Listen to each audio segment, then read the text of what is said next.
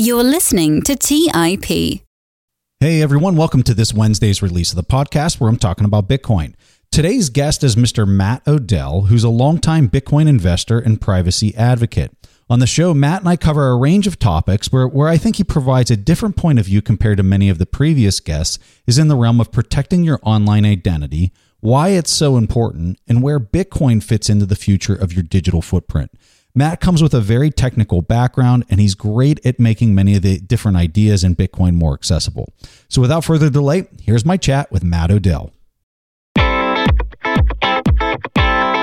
You're listening to Bitcoin Fundamentals by the Investors Podcast Network. Now for your host, Preston Pish.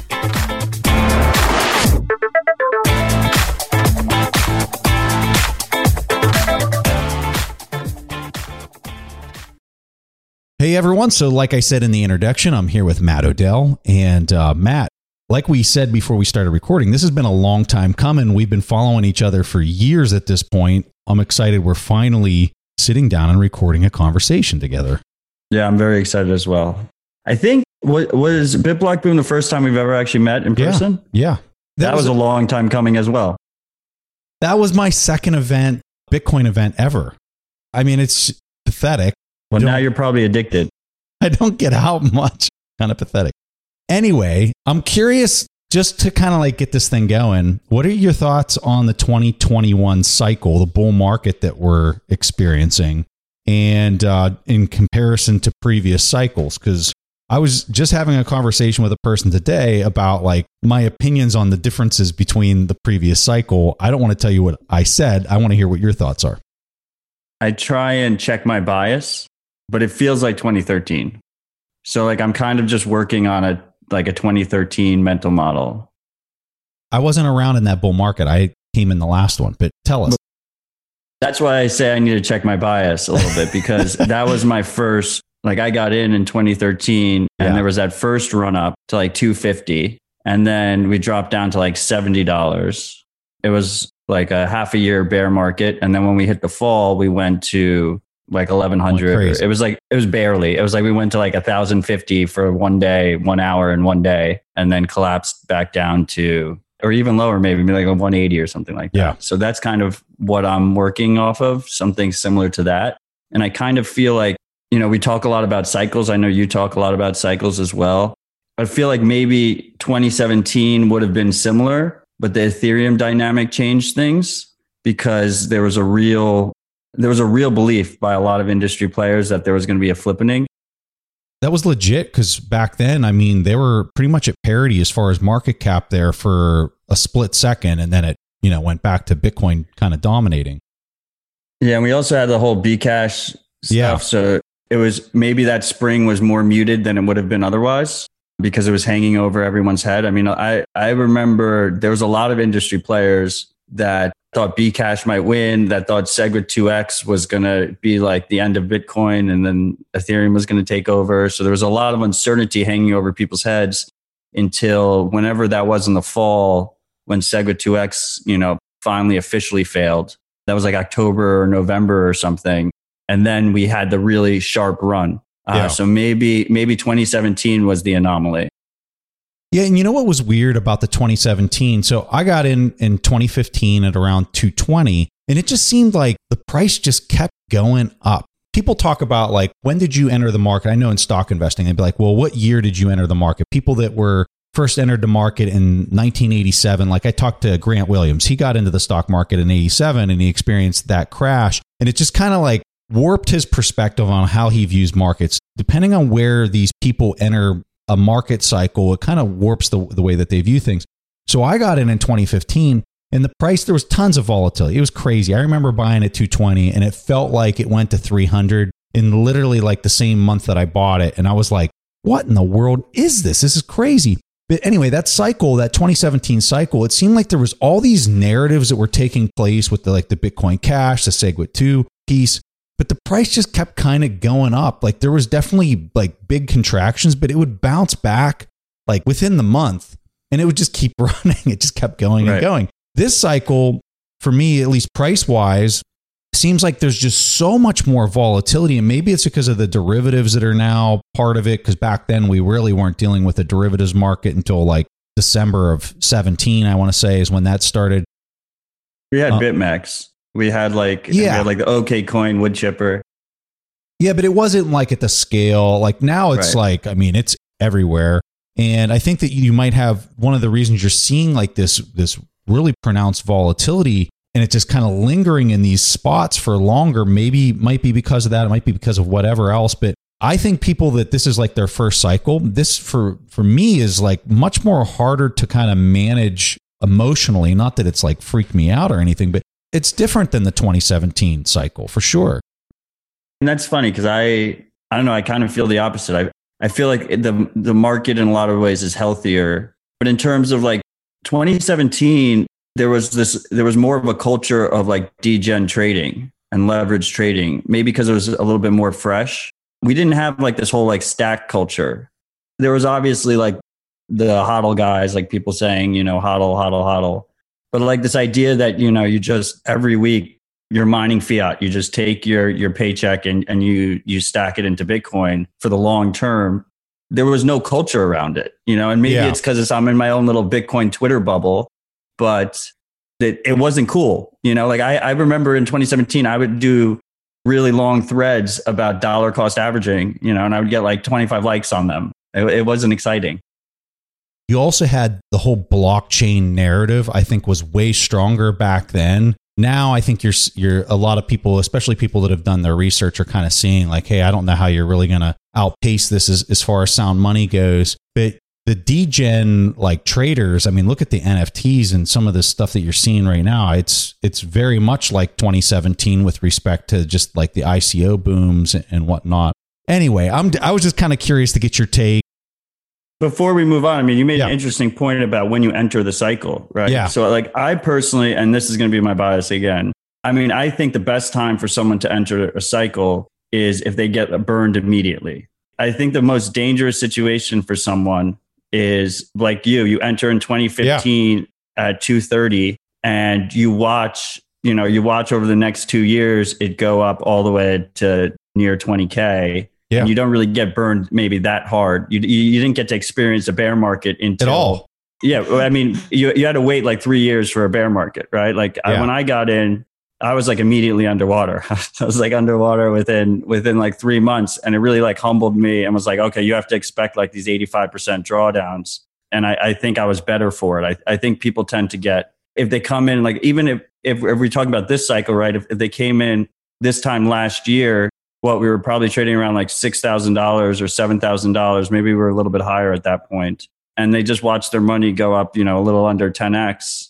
And they're feeling really proud of themselves. They're feeling really cocky. And, that's when you get into trouble, when you're not humble. It's funny that you say that because on the equity side of the house, the 2008 crash was very early in my investing timeline and had a tremendous impact on just how I viewed markets and how like cautious I was because of that deeply humbling experience early on in your investing career. And you're exactly right. Like it polarizes kind of the way that you view things. And anyway, I want to just capture your Bitcoin story. So you came into this in 2013. Is that correct? So I had two friends tell me about it in 2012. Ignored it till the second friend told me about it. And then I basically came in as, I liked the concept, but I thought it couldn't work. So I just started working through all the different scenarios of it going to zero. And as I did that, I started to grow conviction. And then 2013 was when I started really believing in it and realizing it was not only it could be a great investment, but that like it was actually our hope that it was something that we could actually rely on, to have a better future. Because I mean, you talk about things that shape you. When I was growing up, I first had September 11th in 2001. And that was, I was a New Yorker at the time. I had friends whose parents were in the towers and died in the towers. And it made me very nationalistic, and I had a lot of pride in our country. And then 2008 happened, and I was becoming a young man, and it was like a rug pull of, I thought experts existed. Like I thought, that people that knew what they were talking about and knew what they were doing. And it was kind of a huge eye opener that, maybe most of us are just winging it and just trying our best. And I saw that there was really no kind of people made out like bandits that were culpable for the 2008. And I was like, okay, so it's like every man for himself. And I leaned in. I became like more of like a mainstream tech nerd. I thought like maybe the Googles of the world, the Apples of the world were our hope, and like they could make the American dream come true again. And then in 2013, the Snowden leaks happened, and I was like, they're complicit as well. So all of that came together at the same time when I was trying to learn about Bitcoin. So to me, at that point, Bitcoin was hope and could be a massive investment opportunity. It was like a combination of the two things. Are either one of your friends still in Bitcoin today? No, neither of them are. One of them was spent an ungodly amount of Bitcoin on the Silk Road. He was the first one who introduced me to it. And then the other one, he was using his Bitcoin for online poker, and he has some, but he doesn't have that much. How many Bitcoin are we talking back in the day? But the Silk Road guy, I didn't see any of the transactions or anything. But your mind runs wild, right? Everyone just assumes it's more than it is. Are we talking 1,000 Bitcoin? Probably. The early 2012, it was, I don't know, it was like $2 or $3 or something like that. Like 2012 was a ridiculous year. Like the entry to 2012 into maybe it was like $20. I wasn't really interested in it. He kind of said it in passing, and he wasn't a credible source, because he was using it to buy drugs. I didn't think, I was like, the government's just going to squash it. The other guy was like, he was playing like 10 Bitcoin hands, like, I don't know, like this. What's funny is, as I think back to when I first got into it, I heard all the different arguments, just like you, where people would say, someday, if this thing actually does what it's attempting to try to do, this thing could be worth $100,000 a Bitcoin, or maybe even $1 million, right? And I remember hearing that when the price was like low 200s. I thought, my God, that would be, if it even got back to the 1,000 that it hit, like this would be crazy, like crazy. And here we are today, $45,000 a Bitcoin. And I look at price targets like 10,000 that would have literally blew my mind back then. And I'm thinking, wow, that would be unbelievable if you could buy it at those prices today. $10,000 was moon math to me. Yeah. It was like almost a joke. It was like a joke prediction. I would, just multiply it by 10,000. I was like, that, maybe we'll get there. It'd be like 10 people hearing 10 million today. It was the equivalent of what those numbers like meant back then. So here we are. Your big thing, when I think of Matt Odell, I think privacy. And I think everybody else would probably agree with that in the space. When I think of the common person, especially on Twitter, and they think about privacy, I think this is kind of how your common person thinks about it. Well, I'm not going to get rid of my smartphone. Google, I've got to use it. Facebook or Twitter or whatever, I've got a social media account. They're tracking me everywhere I go. If I'm standing next to a person at a bar, these companies know through proximity, then they start showing up as friend recommendations. And Matt, it's just really not that bad. It just kind of makes my life a little bit easier. They're showing me things that I probably need to buy or that I'm kind of interested in buying. I didn't even realize that I might need these things. It's really just not that bad. It's kind of helping me out. I think you're a common person. That's how they think. So now tell us why that's dangerous. What I hear all the time is exactly what you just said. I'm too far gone. There's nothing I can do. What point is it for me to try and improve my situation? I'm already a lost cause. And most people, what they think is that the common response is I have nothing to hide, but that's not the common response. The common response is I'm already a lost cause. There's nothing to do now. That's a major fallacy, in my opinion. We can improve in steps. You can improve slowly and steadily different parts of your life. At the end of the day, what happens is we make has trade-offs. That trade-off balance is usually a trade-off between convenience versus privacy and security. And most people choose the more convenient, cheap option. We have those trade-offs in every aspect of our lives, whether you decide to spend with a credit card versus spending with cash, whether you decide to use Google Maps instead of using like a dedicated Garmin GPS, whether you decide to use Gmail. And it just comes down to whether or not you think it's worth it. But I think it's absolutely worth it. And if you do little improvements over time, they will add up. It's important not to get overwhelmed. Everyone gets overwhelmed. And at the end of the day, what I expect is that most people will learn the lesson the hard way. We have never been in this situation before. There are companies that are literally designed around the business model of collecting as much information as possible from you. They keep that in databases. They sell it to third parties. That data gets leaked. It gets shared. It gets sold. It gets compromised by governments that might not have your best interests at heart. It gets compromised by malicious individuals that might be out to get you for some reason. And as people get burned, they're going to learn the lesson the hard way, and they're going to seek out ways to improve their setup. What I hope is that it's not as messy as it could be. When I look at the outlook here, I see people getting burned at scale, and it's going to be very dark for a period. And I would prefer if people slowly improve their whole lives in terms of that trade-off balance, that convenience versus privacy and security trade-off balance now. So it's a softer blow when we start to see these massive leaks. All right. So Matt, somebody who's hearing this, they're going to say, okay, what you're saying is important. I want to improve my privacy, but I'm not like going off the grid. So what are like just the easy 80% of the value for 20% of the effort type activities that a person can take with respect to privacy? Preston, when you start going down this rabbit hole, we're so exposed. The average person is extremely exposed. Social media, try and limit your use of social media. I know I'm a little bit hypocritical. I use Twitter, but I don't use any other social media. I just use Twitter, and I should use it less. I admit I should use it less. DNA tests.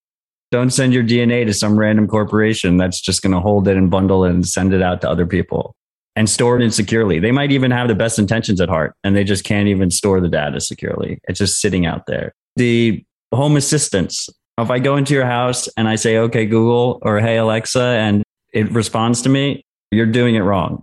You can eliminate that. I know it's more convenient to have it, but you can eliminate that if it's important to you. Limiting Google.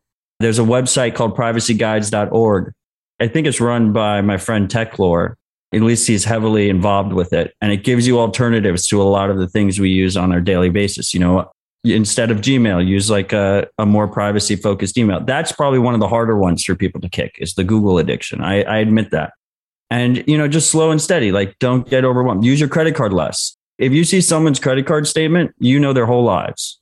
I don't know if you've ever looked at someone else's credit card statement, but if you look at someone else's credit card statement, you know everything they've ever done.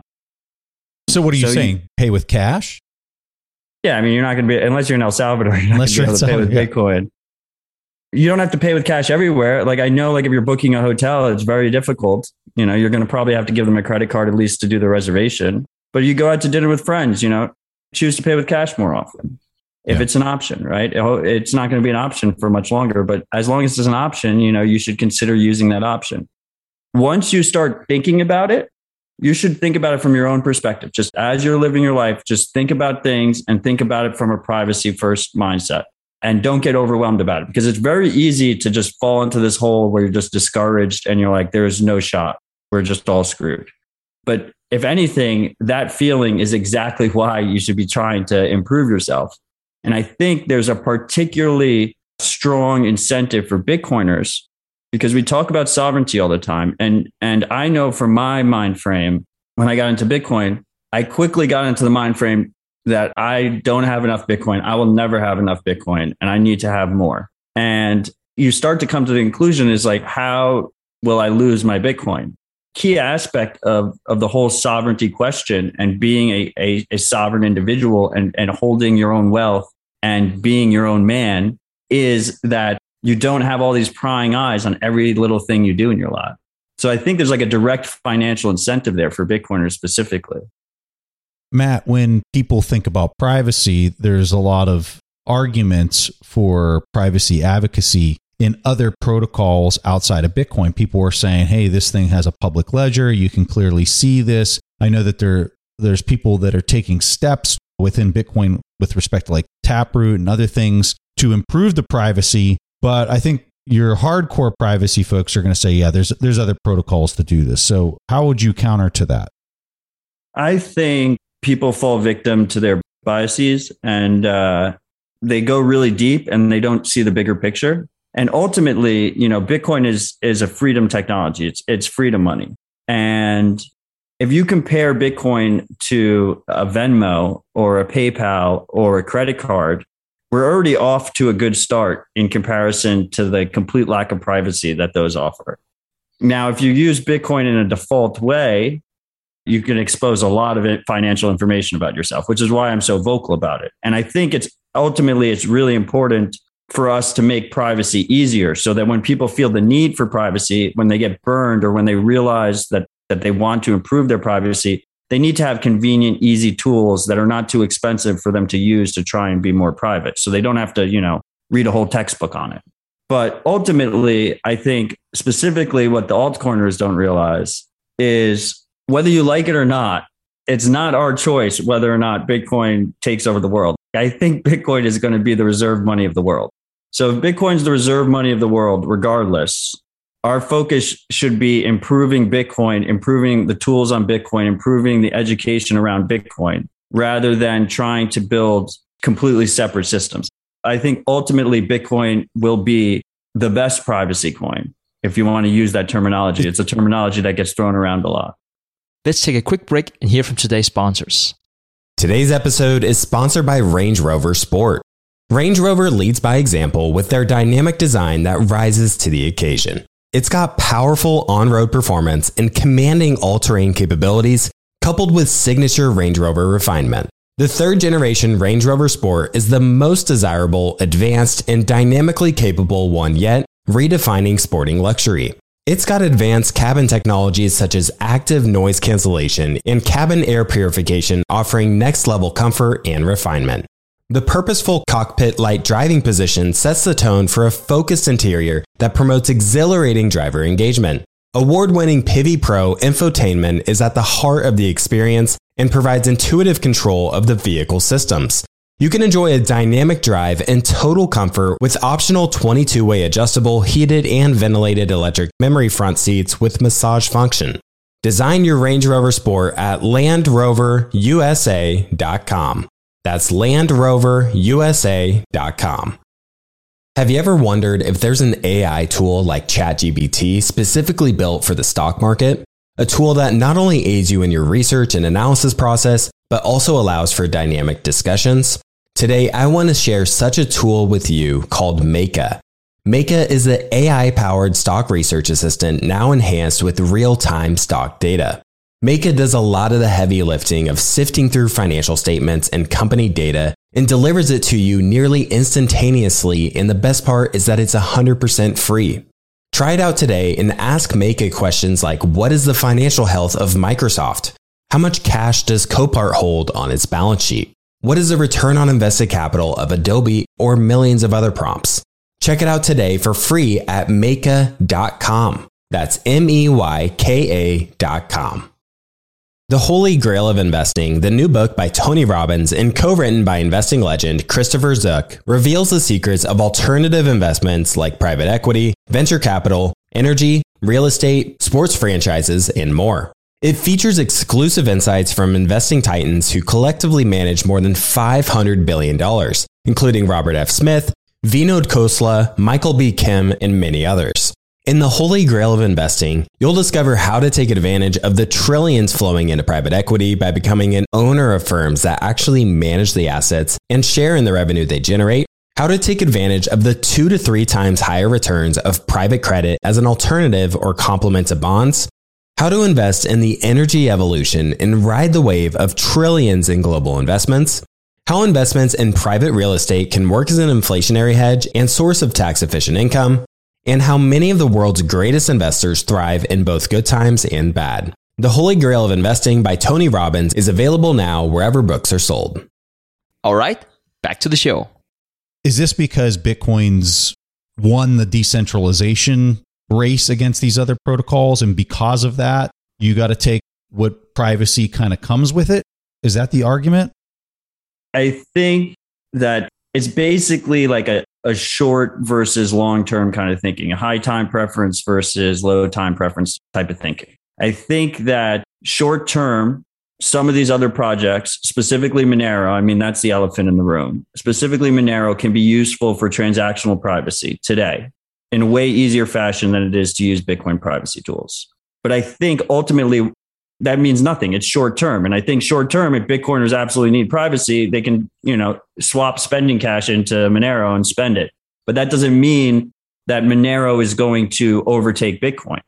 I think long term, what we see is, first of all, a key aspect of these protocols and a key aspect of Bitcoin specifically is that we have a native token to pay miners. And this token has to be native, because if it's not a native token, then you have third-party risk. If we're trying to pay a miner in a stable coin pegged to fiat, then someone's got to be holding the fiat in a bank account somewhere, right? And you have this middleman, and that middleman can get pressed, right? We had Nick Szabo, trusted third parties are security holes. So you need to have a native token. And that native token needs to be at least stable, but it should be accruing in value. This is the issue that I get into on both sides, because a lot of people like to frame people into two camps, right? You have like value investment camp, and then you have the transactional cash camp. Like we privacy first, and number go up doesn't matter to them. Really, you need both. You need a native token that accrues purchasing power, and you need to be able to spend it at will without permission. And whether we have better privacy tools today, which I think it's been improving way quicker than I expected, at least on the app level. And with stuff like Lightning still has a ton of holes, but on the app levels and with Lightning and better wallets and whatnot, we've improved tremendously over the last 2 years. I think what happens is we have basically, as people get burned, the need for transactional privacy on Bitcoin, easier transactional privacy. Like if you know what you're doing, you can use Bitcoin relatively private today, but easier transactional privacy will be something that basically the market will demand.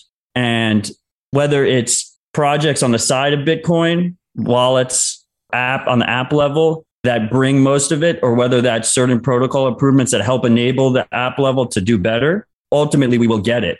It goes back to what I was saying earlier, is that, there could be a messy period in between when we're all getting burned and learning our lesson that we need to improve quickly, or we can get ahead of it and not have, such a dark period where individual Bitcoiners are getting.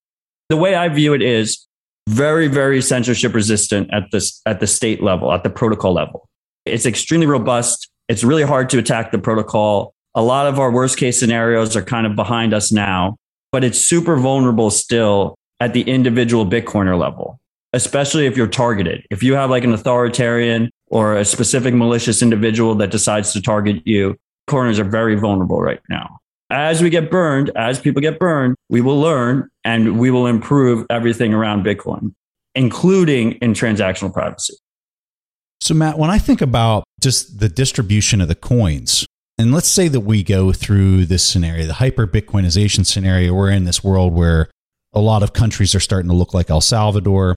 When I think about where a majority of those coins are going to dwell, a significant portion of them are going to sit on the balance sheet of a corporation.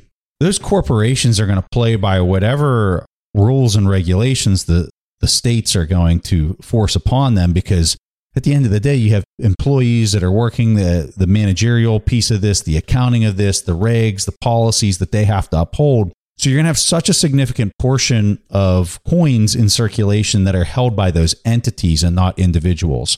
At the individual level, I get it. Like, I understand why this is so important for people to have their own self-sovereignty.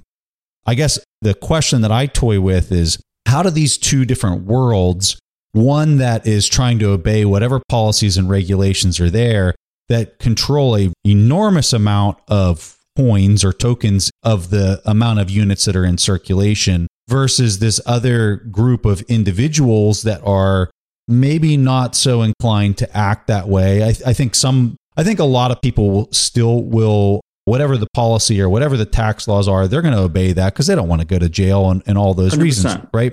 So at the end of the day is, I guess what I'm trying to get at, like, I understand the fight, and I understand the fight that the individual person's trying to have. But are they going to win that fight when you have so many entities and other individuals that are just going to comply with whatever the states, publish or demand? We have a couple things going for us. First of all, Bitcoin is for enemies, right? We had SegWit 2x. It proved that. This is not a proof of stake system. If you have more coins, it does not give you more power over the network. Very grateful for that, right? And I think the proof of stake systems, they're going to learn that lesson the hard way. Like, imagine if the majority of your validators is an ETF or something, or exchanges, regulated exchanges, and an ETF product. Like that is a horrible situation to be in, and they will force changes through. Yeah. On Bitcoin, we don't have that issue. The second thing is, I think it was kind of genius of how the supply distribution happened in the beginning, where it was very quick. It was not too quick, but it was quick enough that a large portion of coins are held by ideologically driven Bitcoiners that believe in sovereignty, that are individuals, not corporations. Even when you see MicroStrategy holding 100,000 Bitcoin, there's anonymous whales out there that none of us know who their name is, who control that much, right? The third thing is, I think you mentioned you mentioned El Salvador, right? And El Salvador is like a perfect example bridge of my last point. We have had a very Western driven base of Bitcoiners, basically, who have mostly looked at it as an investment, especially over the last 5-6 years. You have this buy and hold strategy where you don't spend. Part of that is driven by the tax laws, right? Like when you spend is when you have to pay taxes. So the government has kind of forced the hand of law-abiding Bitcoiners who they don't want to do that. So they just buy and hold, and then they're making their money in fiat anyway. So they spend their fiat.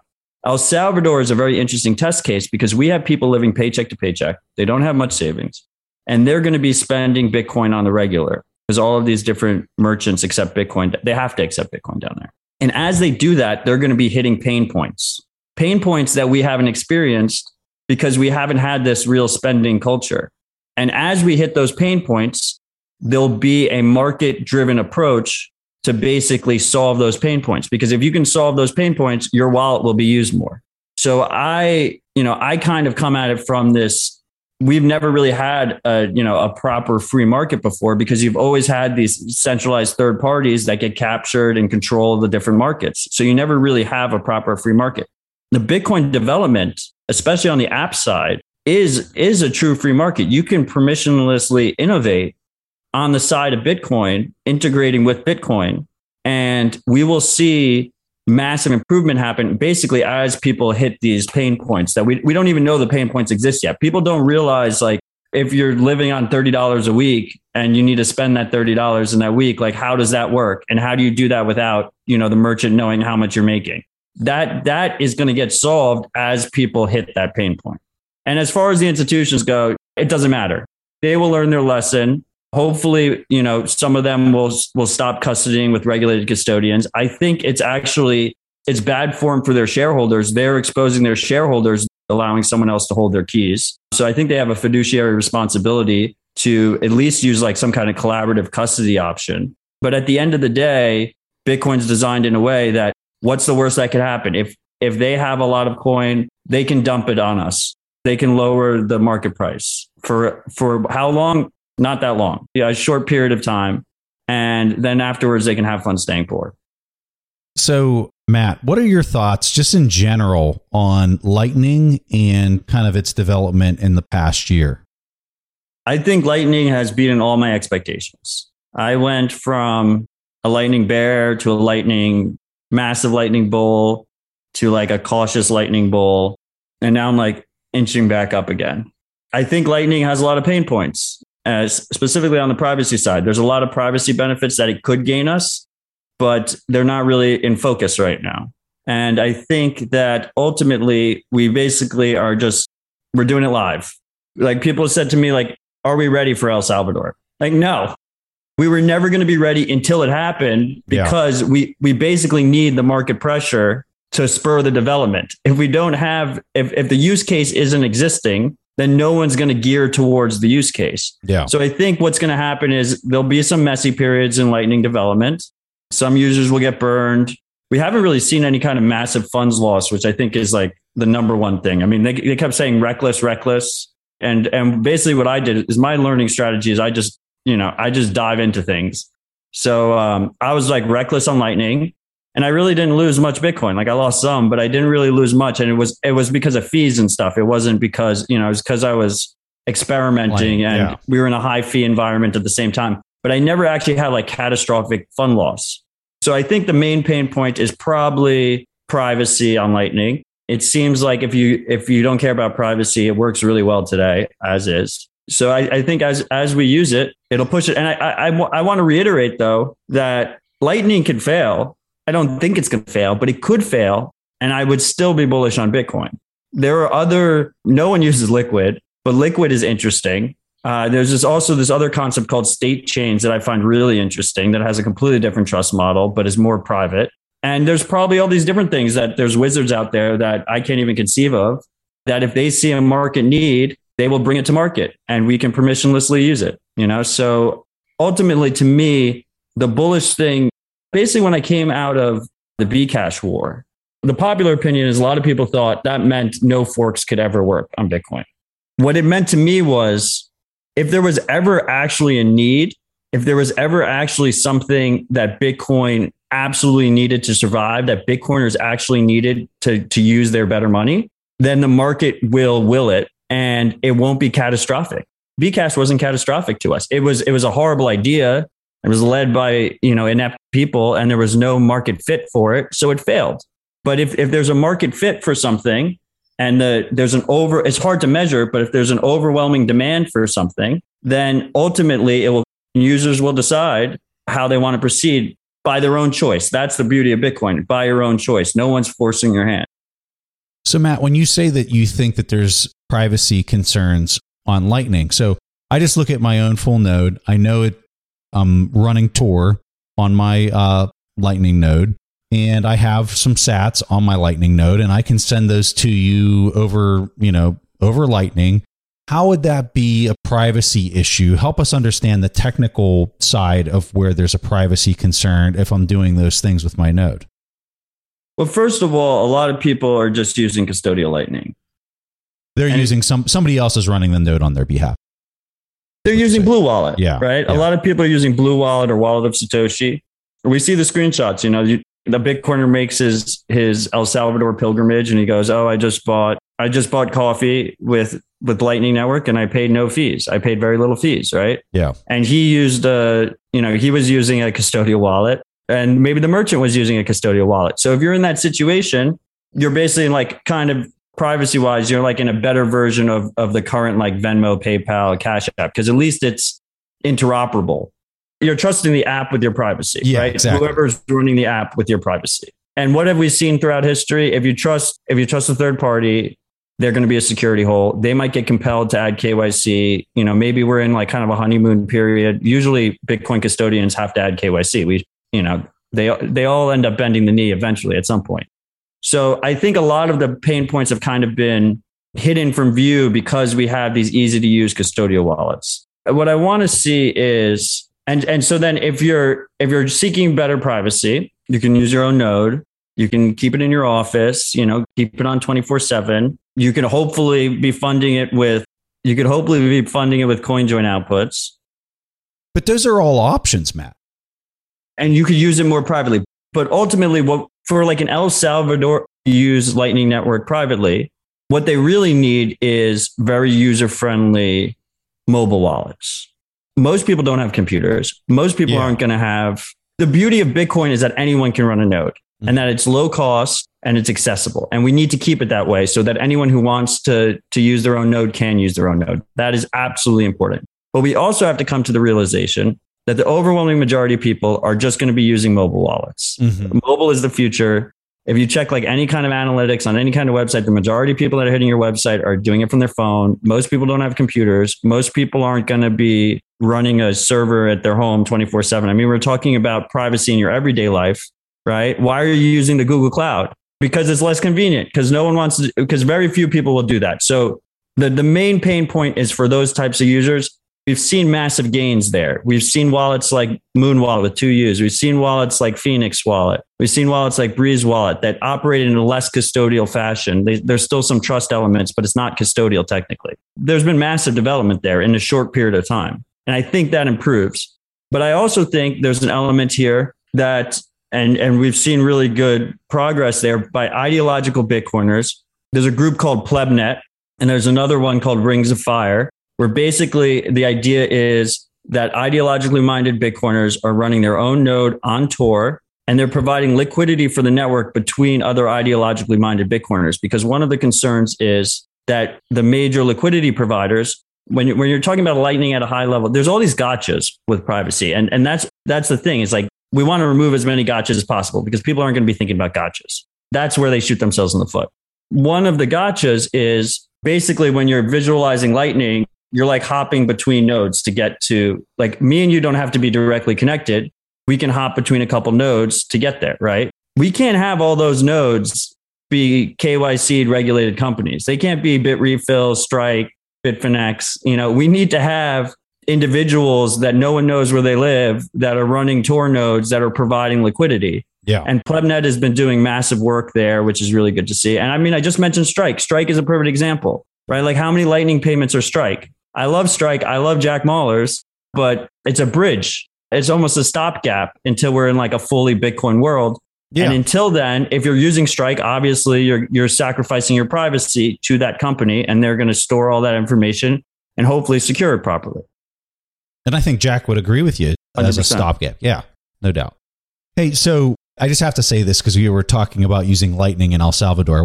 This was the coolest thing. And I mean, I know it's possible. I've seen like why this is possible. And it was just so neat to see. Somebody posted a picture of their QR code to pay for a hamburger at Burger King.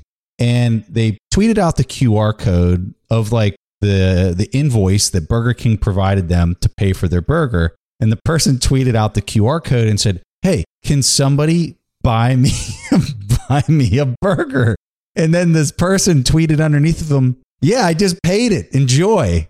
All they did is they just took their Lightning wallet and they scanned the QR code. They paid for the invoice at Burger King in El Salvador via a Twitter picture. And this was paid for. And as far as Burger King is concerned, they have no idea who just paid them. They know that they got paid and they're like, "Hey, dude, here's your hamburger. I don't know where that came from, but we were paid."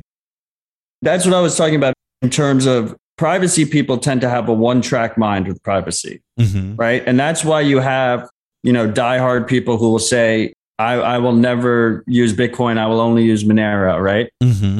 But the reality of the situation is Bitcoin as it is right now is a massive step up improvement over our legacy finance system from a privacy perspective. Yeah. That transaction, if you were trying to pay Burger King, you're going to like give them your credit card information over Twitter, and then it's shared by however many companies in the chain are getting all that information, your billing address, your full name, your full credit card information. Maybe all that history gets sold to marketers and stuff like that. It's already a massive improvement. And then the second thing you mentioned there is they were sending to Burger King. Yes. So with Lightning, the privacy guarantees are way better on the sender side. So if I was sending to you a payment on Lightning, it wouldn't be easy for you to tell if I sent you the payment or if someone else sent you. Yeah, if I provided you the invoice, you could have one of your friends pay. Right, but your invoice gives me your fixed node public key. It gives me your IP address if you're not running through Tor. That's why everyone should be running through Tor. Fortunately, all these node packages just default through Tor. I would be able to tell your public channel capacity, how much Bitcoin you have in your channels, just from the invoice, right? I could tell your public channel capacity. And if I was a sophisticated actor, I could probably figure out your private channel capacity too through something called probing, where I basically keep sending bogus payments through your node to see, where your channels are and how you're connected to things. So the receiver side, we still have a lot of work to do. The sender side, we're way closer, and it already gives you a major privacy improvement over using on-chain. This is the thing that I think is also crazy, and I think few understand this. If Burger King wanted to receive dollars through that Lightning invoice, through a service like what Strike is providing, they could receive dollars, right? So like they could prompt the invoice, "Hey, here, pay this Lightning invoice," and they want to receive US dollars on their end. The person paid it with Bitcoin. They have an immediate swap of whatever the exchange rate was with no fee straight into dollars. And as far as they know, they just received dollars and they're going to hand you a hamburger. We already see that today. So Burger King, I'm pretty sure, is using OpenNode. Pretty sure Starbucks is using OpenNode in El Salvador. So OpenNode has like a little slider, right? You can choose how you want to receive it. If you want to receive 100% automatically switched back into US dollars, or you want a portion in Bitcoin. the majority of them are probably just automatically converting into US dollars, right? Yeah. And then on the sender side, if you're sending from something like Strike or even Chivo Wallet, right? Chivo Wallet, supposedly USD to Bitcoin easy conversion in the government wallet.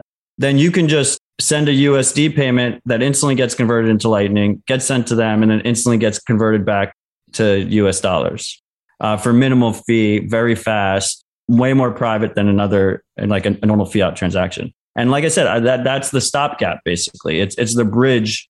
It's the bridge to a fully Bitcoin world. It's the training wheels.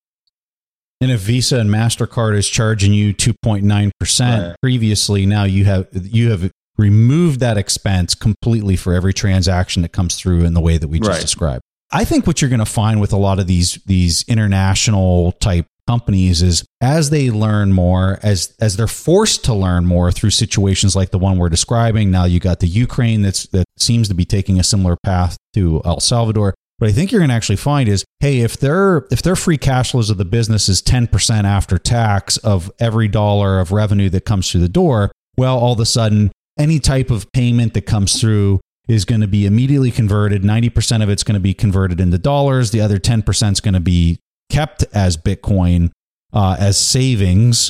And whatever that free cash flow, after tax free cash flow is for these companies, they're just going to retain it into Bitcoin and the rest will stay in dollars because that's what most of their expenses are still denominated in. And then once the expenses, the electrical expenses and all these other things start getting denominated in Bitcoin, that's when it changes. That's the thing that people are missing about El Salvador. Yeah. There's a lot of complaints on Bitcoin Twitter about the fact that it's a legal tender law that they're forcing, all businesses in El Salvador to accept Bitcoin.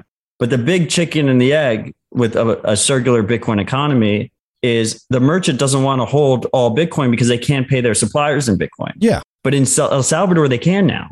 Yeah. In El Salvador, all their local suppliers are forced to accept it. They have no choice. So you take away basically the last real good reason to need to have some kind of US dollar exposure because you're able to just directly pay your suppliers in the Bitcoin you receive.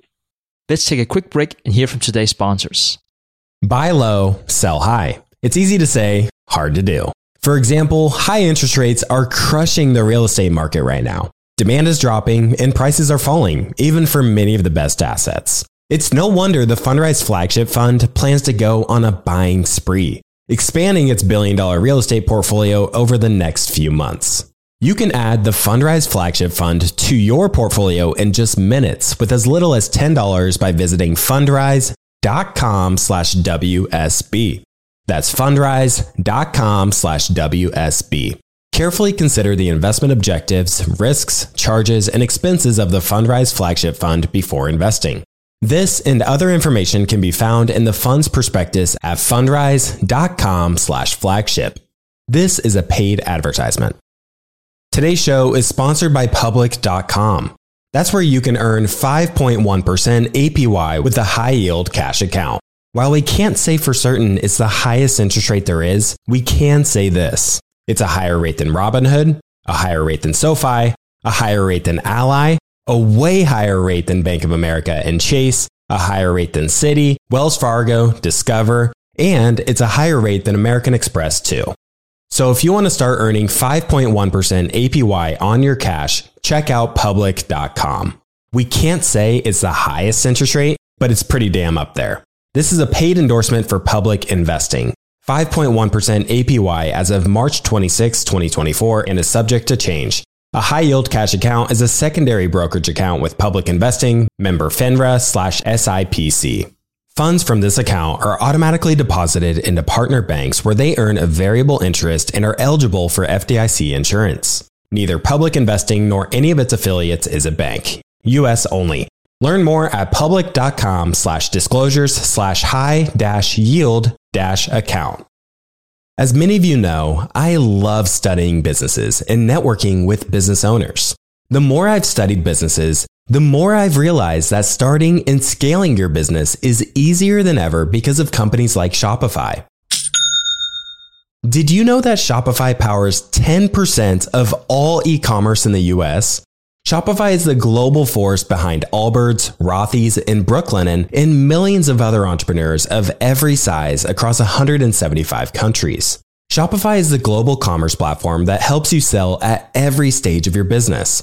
From their all-in-one e-commerce platform to their in-person POS system. Wherever and whatever you're selling, Shopify's got you covered. Shopify even helps you turn browsers into buyers with the internet's best converting checkout, up to 36% better compared to other leading commerce platforms. What I personally love about Shopify is that it's the turnkey solution to kickstart and grow your business, and they are totally committed to giving you the necessary tools to succeed as a business owner.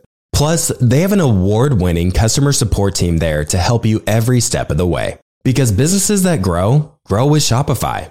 Sign up for a $1 per month trial period at shopify.com/WSB. That's all lowercase. Go to shopify.com/WSB now to grow your business no matter what stage you're in. That's shopify.com/WSB. All right, back to the show.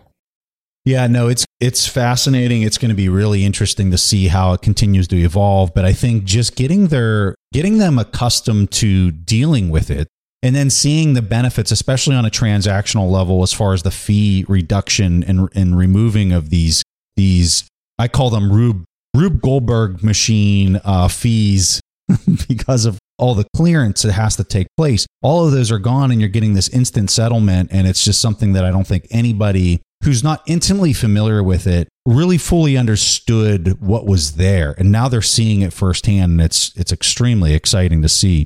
I want to transition gears here with you. I want to talk about mining. One of the questions that I just was curious about somebody had, how in the world did you meet Marty Bent? And then talk to us about just some of your general thoughts on mining in general for where we're at right now in this particular cycle. I met Marty because I was episode 23 of Tales from the Crypt before Rabbit Hole Recap existed. He saw me on Bitcoin Twitter and I was very privacy focused and I had a no podcast rule and he seduced the hell out of me. And on his fourth time requesting for me to come on, I was like, okay. I was like, let's do it. And we had a great time. We found out that we lived very close to each other and we became Bitcoin buddies. And I think like a month or 2 months later, the idea for Rabbit Hole Recap was born. And then the rest is history. Then I was automatically chatted with him once a week about Bitcoin. And at that point, we were doing it all in person. I would go over to his apartment and we would just rip it in his like little studio apartment. We used to say like live from the studio. But it wasn't like our podcast studio. It was like his bedroom. And yeah, now he's a brother. So on the mining front, because I know Marty's heavily involved in mining. Right. How about some of your thoughts on where we're at? One of the things that I'm particularly interested in is just the supply chain impacts and what this might mean for mining as we're growing, not in a linear kind of way, but kind of in a more of an exponential and kind of like in a volume kind of way. We're going outwards in many different directions, and to keep pace with the demand for this seems to be kind of hard for hardware suppliers to do. So what are some of your thoughts on those ideas? So the funny thing about mining, proof of work in general, is that it's one of the most fascinating aspects of the whole network. It is what allows you to validate all these transactions, secure the chain that the nodes are validating, but the miners are securing the chain. And it allows you to do it without a trusted third party in a permissionless way, combined with the difficulty adjustment. This idea of distributed proof of work with the automatic difficulty adjustment is absolutely mind-blowing. That's a rabbit hole in itself. And the funny thing is, like, there's a large portion of this industry that believes like that's a problem with Bitcoin that needs to be solved. And then they even go further. There's some people that believe in proof of work, but think that ASICs are an issue and that, you should be able to mine on your computer, just a regular computer. ASICs are a feature, not a bug, right? The fact that we have these purpose-built machines that are super expensive and that are bricks if Bitcoin fails is a massive incentive by miners. It aligns incentives with miners and the rest of stakeholders on the network. So I think, but the one issue with ASICs is that it seems, this is the first time it's ever happened. It's only been really theorized, but we're watching it play out. There's a adoption phase, right? And during that adoption phase, we were pretty vulnerable. We had, one or two companies were producing the ASICs. They were also the major miners. They were also mainly located in China. They were all buddies with each other. You know, they'd have like 8-person meetings, or they like controlled like 60% of the hash rate, 70% of the hash rate. We were very vulnerable, especially in 2017 with Bitmain. And Jihan Wu of Bitmain knew that, right? Yeah. That's why he was trying to flex on Bcash. And really, he still failed. Well, I think we dodged a bullet. I think he didn't have the balls in November 2017, December 2017. He never flipped his hash. He was only mining a certain portion of his hash was actually mining on Bcash. He kept the majority on Bitcoin. If he had just flipped all of his hash to Bcash, we might have had to switch proof of work. We might have had to like switch our algo and brick all existing ASICs. And fortunately, you know, he was just too scared to kill his golden goose, which is the incentive, right? That's the incentive that kept him at bay. So I was like a little bit concerned at that point. And you can go back. I don't delete any of my tweets. You can go back. There's threads on threads on threads about Jihan and Bitmain. So we dodged that bullet. And I think that was like the major bullet. And then to a lesser extent, this recent migration out of China, this distribution of hash kind of really, to me, is extremely bullish fundamental. And a lot of people conflate that with, you know, the hash is moving to the United States. If all the hash was moving to the United States, it wouldn't be bullish. The beauty is that it's really distributing globally, and it's also distributing between smaller miners. And that's one of the cool things that Marty's doing, is that they're doing these off-grid sites. That's not like a major warehouse like Marathon or Riot, where they're a major regulated company and they're holding all this hash and this large holding coin that you talked about earlier. That large regulated institutions, the majority of hash, holding a large amount of coin. So right now, the market is not fully pricing in that phenomenon, what we've seen go down. And when people start to realize, like, we basically crossed the Rubicon, is like kind of how I feel about it. But ultimately what I want to see is, I want to see more home miners. I want to see, you know, buildings supplementing their heat with ASICs in their water heaters. I think there's actually, in the adoption phase of ASICs, there was an economies of scale. Bitmain produced the ASICs. They had cheap power. They had them first. They can mine with them really quickly, and, you know, all their labor costs were lower because they were doing mass scale mining. So there was massive economies of scale, because the major issue was the ASICs would obsolete. The ASICs would obsolete super quickly. So you'd have a major hardware investment. You were in a rush. You needed to know exactly what you were doing. Now we're already seeing with the S9s, they've been profitable for like 4 or 5 years now. So I think as we start to see these life cycles kind of plateau, you know, you don't have these like exponential increases in ASIC power or ASIC efficiency. It really comes down to efficiency. It becomes more practical for someone to install a water heater that they want there for 10 years and not worry about the ASIC becoming obsolete. And when you have that situation, you're able to take the waste heat, you're able to get KYC free coin.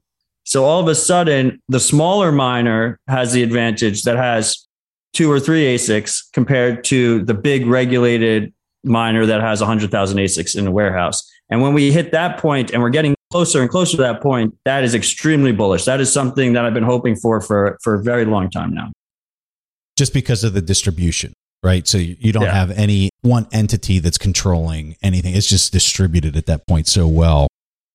We have like 3 stakeholders in Bitcoin. We have like the node, the people using their own nodes and holding their own keys. And there's some overlap, right? And then you have the miners, and then you have the exchanges, and they all kind of keep each other in check.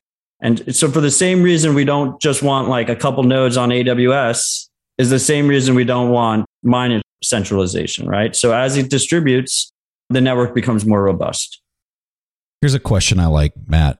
From where you're sitting right now, what are 1 or 2 risks that really kind of make you cringe a little bit? Like, if somebody knew this, not that we want to put this out on the air, but like, we got to be reasonable about like where the risks lie. What would you say those are today? Like you said back in 2017, like the Bitmain piece was a concern for you. Do you see a risk like that existing right now? So risks. So first of all, I like to say that there's certain things I talk about publicly on air. There's certain things I talk about on my NIMS online. And then there's certain things that only get discussed, at 2 a.m. in a dark pub, with bourbon. So I'm not going to talk about the dark pub things. No, I think the biggest risks, I like I said earlier, I think that Bitcoin is extremely censorship resistant at the protocol level. Yeah. And that's what it comes down to. At the end of the day, the censorship resistance is the value prop of Bitcoin. Mm-hmm. It's hard to seize. And you can spend or save at will without anybody's permission. That's the value prop. Otherwise, we could just use traditional finance methods.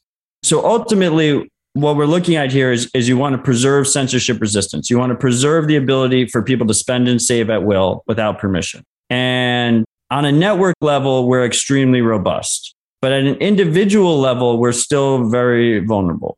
And the major vulnerability there's two major vulnerabilities. It's holding your own keys, which I think we've gotten a lot better about. The tools have gotten way easier to use. I think 5 years ago, if you told people that whatever, probably like 50 to 100 million people holding their own keys would be completely unimaginable. Who could secure their keys? How could that many people secure their keys? I don't know if we're at those numbers yet, because seed security is still kind of a little bit primitive, but the privacy risk, if we have the overwhelming majority of people are coming in through KYC exchanges and on-ramps, they are getting their full identity. All that information is being taken by the exchange. And an important thing when we talk about KYC is they say governments say that they're putting this in place to stop crime. The criminals are all using fake KYC data. They're fine. They're doing whatever they want to do with impunity. It's the law-abiding citizens that are getting burned by this. It's not actually stopping crime.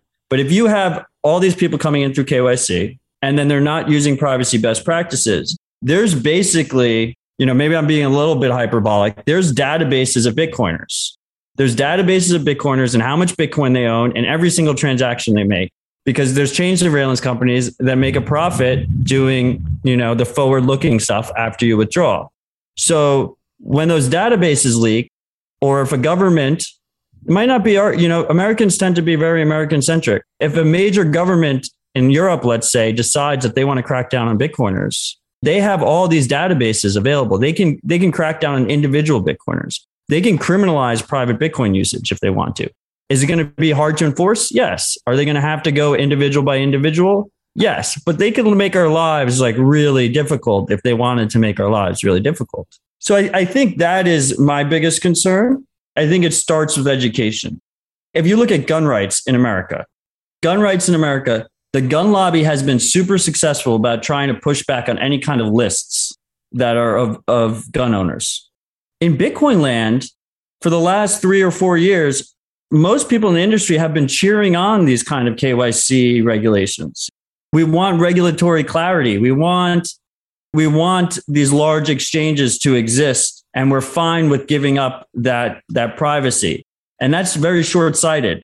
We need to realize the risk at play here and how it makes us all vulnerable as a whole, and at least start pushing back, at least with education, that there is a risk there. We had, I'm getting a little bit long-winded. We had Coinbase in 2015, 2016. They fought the US government. The US government wanted the information on every single user. Instead, they gave information on 20,000 Americans, every withdrawal address, every deposit address, full Bitcoin buys and sells. And if you use all that information with the change surveillance company, any transaction they made outside of Coinbase. That's scary. Maybe we trust the US government. I'm not going to make a comment on that. But what if it's another government? What if it's an authoritarian that decides that he wants to use that information in the wrong kind of way? So we're very vulnerable on the individual level. But I think the network it keeps just beating my expectations. It's really robust. So you're obviously a well-read person. What is, for you, a must-read book? And feel free to, if you want to just say 1 or 3 or whatever, it's totally up to you. The number one book that Bitcoiners should read is The Sovereign Individual. It's like reading a fortune-telling book from 20 years ago. It's crazy that they wrote it in 95. Yeah, it's nuts. The only thing they got wrong was Y2K. That's true. Anything else? I'm a big sci-fi guy. A lot of my thinking was shaped by sci-fi, like Brave New World, Snow Crash. That's one of Adam Back's big books. He likes Snow Crash.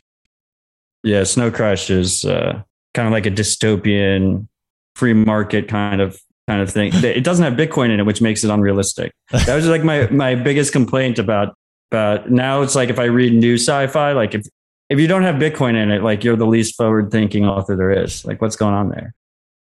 How about influencers? People that you just admire, that you look up to, that just kind of shaped who you are?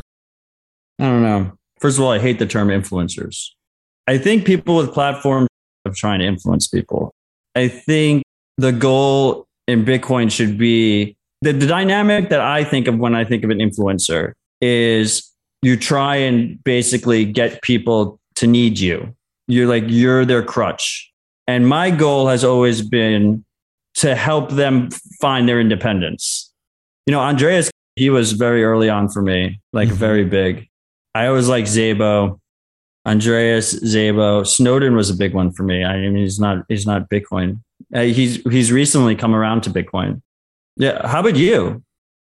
People will be surprised to hear, I was highly influenced by Warren Buffett.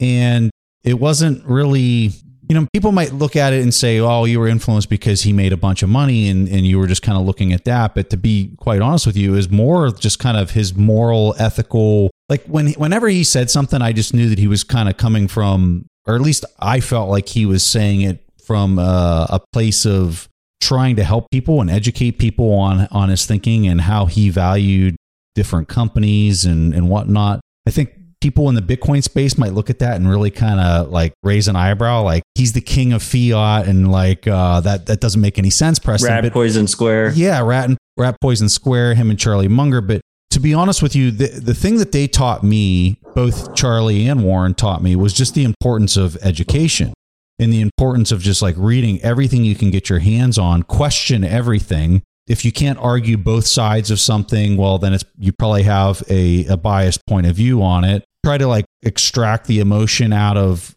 what you're doing and just really dig into all the facts and circumstances that kind of lead you to a conclusion. And so for me, that was really influential early on in my life, even though I completely disagree with them on Bitcoin, obviously. But I would argue that the foundation and the educational background that they kind of instilled in me allowed me and encouraged me to disagree with their point of view.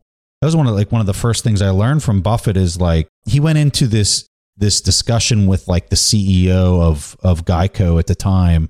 The guy said that, he just had recently bought more stock or something. I can't remember the exact nuances of the conversation, but he told Buffett, yeah, I own the stock, I'm buying more or whatever. And so Buffett was like, well, I guess I know what I'm going to buy. And the guy was like, that's the exact wrong reason to buy it. If you're buying it because I'm buying it, then you're totally missing my point of what I'm trying to tell you here.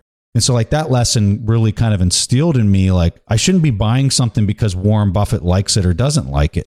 The process of trying to understand why you value something is really kind of what's important and was a huge impact on me in general. My Bitcoin journey in the beginning was heavily, NIM focused.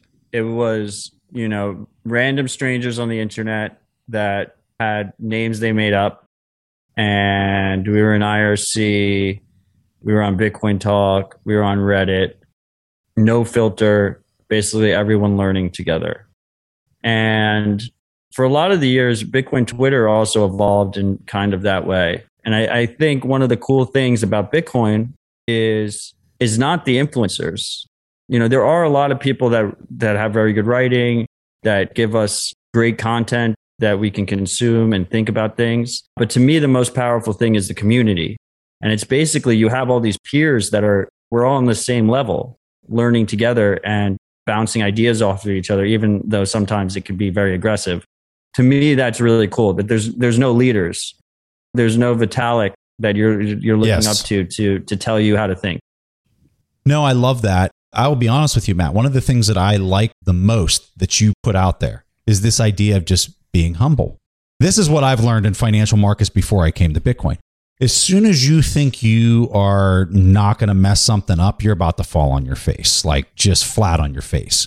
And so the message of just staying humble, stack sats, question everything, educate yourself to the nth degree. And when you get there, then study some more and learn some more and challenge those thoughts. Like all of those things just totally resonate with me. And I think that when you get around people in this community that are Bitcoiners through and through, they just have that in spades where they don't know they're right. They think they are, or they like to think they are. And they're very open to somebody providing, a counter argument, and they want to hear the counter argument and they want to dissect the counter argument.